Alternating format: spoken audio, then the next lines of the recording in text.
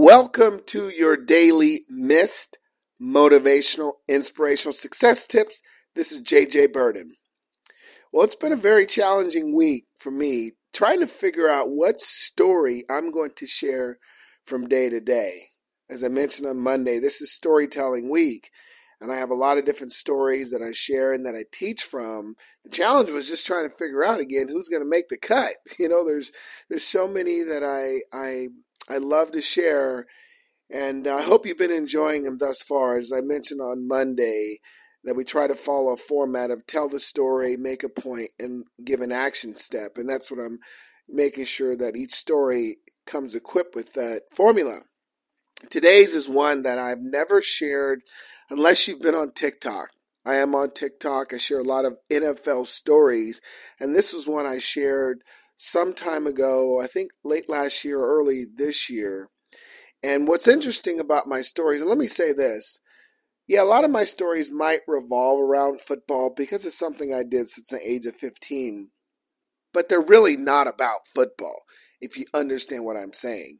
As a professional speaker, I probably say 40 to 60% of my audiences are usually female. So I try to make sure that it's relatable to anyone. And I do love it once my presentation's over when women sometimes will come up to me and say, man, I thought this was going to be about football, but it's really not. You're just teaching simple lessons of life and using football to do that. And that's with today's story. That's why I want to share that too.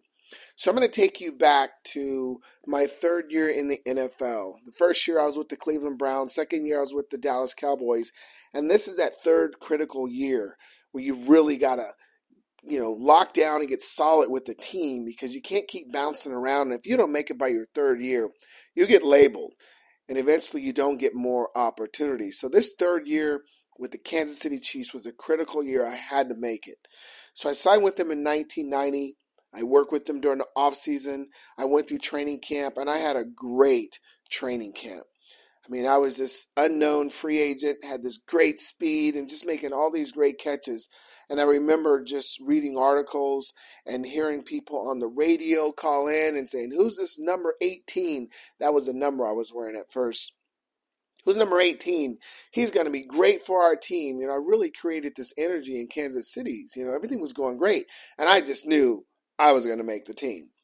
Well, when it comes to the final cuts, when they start releasing players to figure out who's going to be on the 53-man roster, they can only keep 53 men, even though they bring in about 90. And it was getting down to the last day, and I'm thinking like, oh yeah, I know I'm on the team.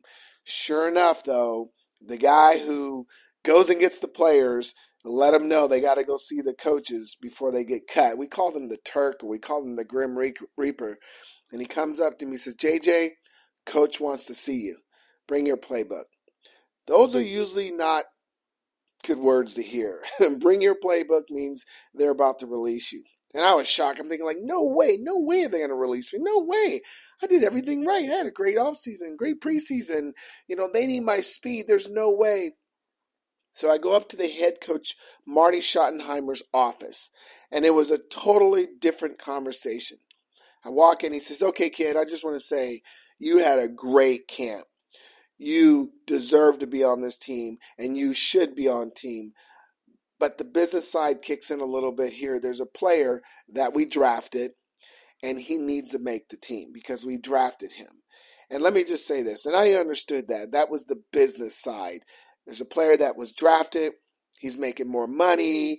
You don't want the organization to look bad. So that person has to make the team, even though it's clearly evident that I outplayed him. But Marty goes on to say, but listen up. I'm going to get you on this team in about 2 weeks. So I just need you to hold tight. Just, go home, work out, and you're going to be a Kansas City Chief. So I walked out of that office with mixed emotions like, okay, that's cool. They're going to bring me back, but it's kind of weird that they're going to actually make me sit for 2 weeks. I mean, is this really fair?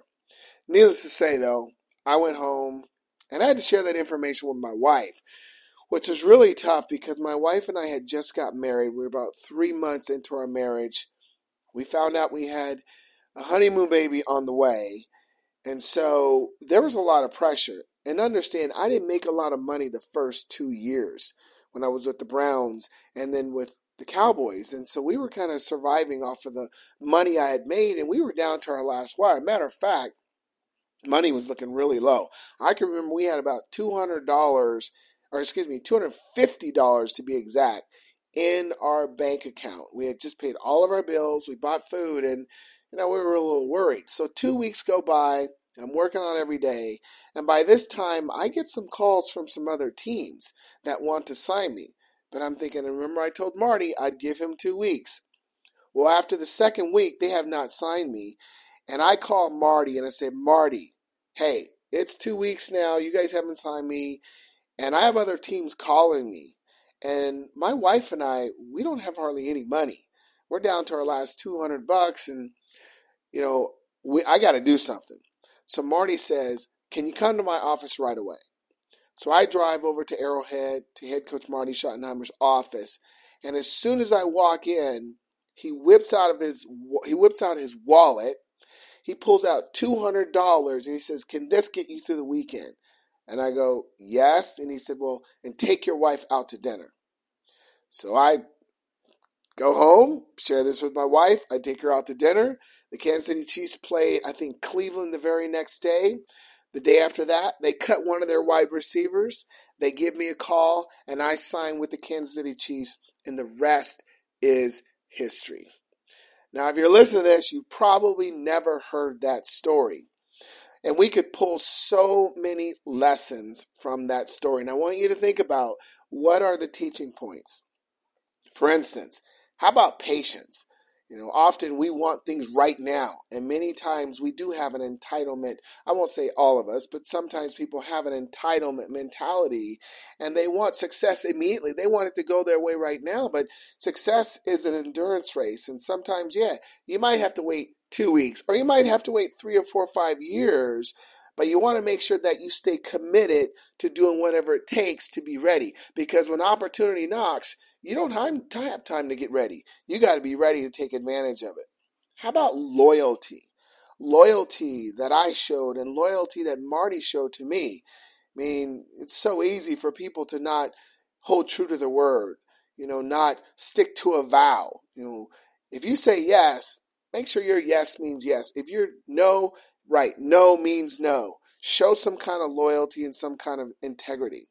How do you respond to the situations that don't favor you, that seem they're not fair? You're not being given a fair shot or a fair opportunity.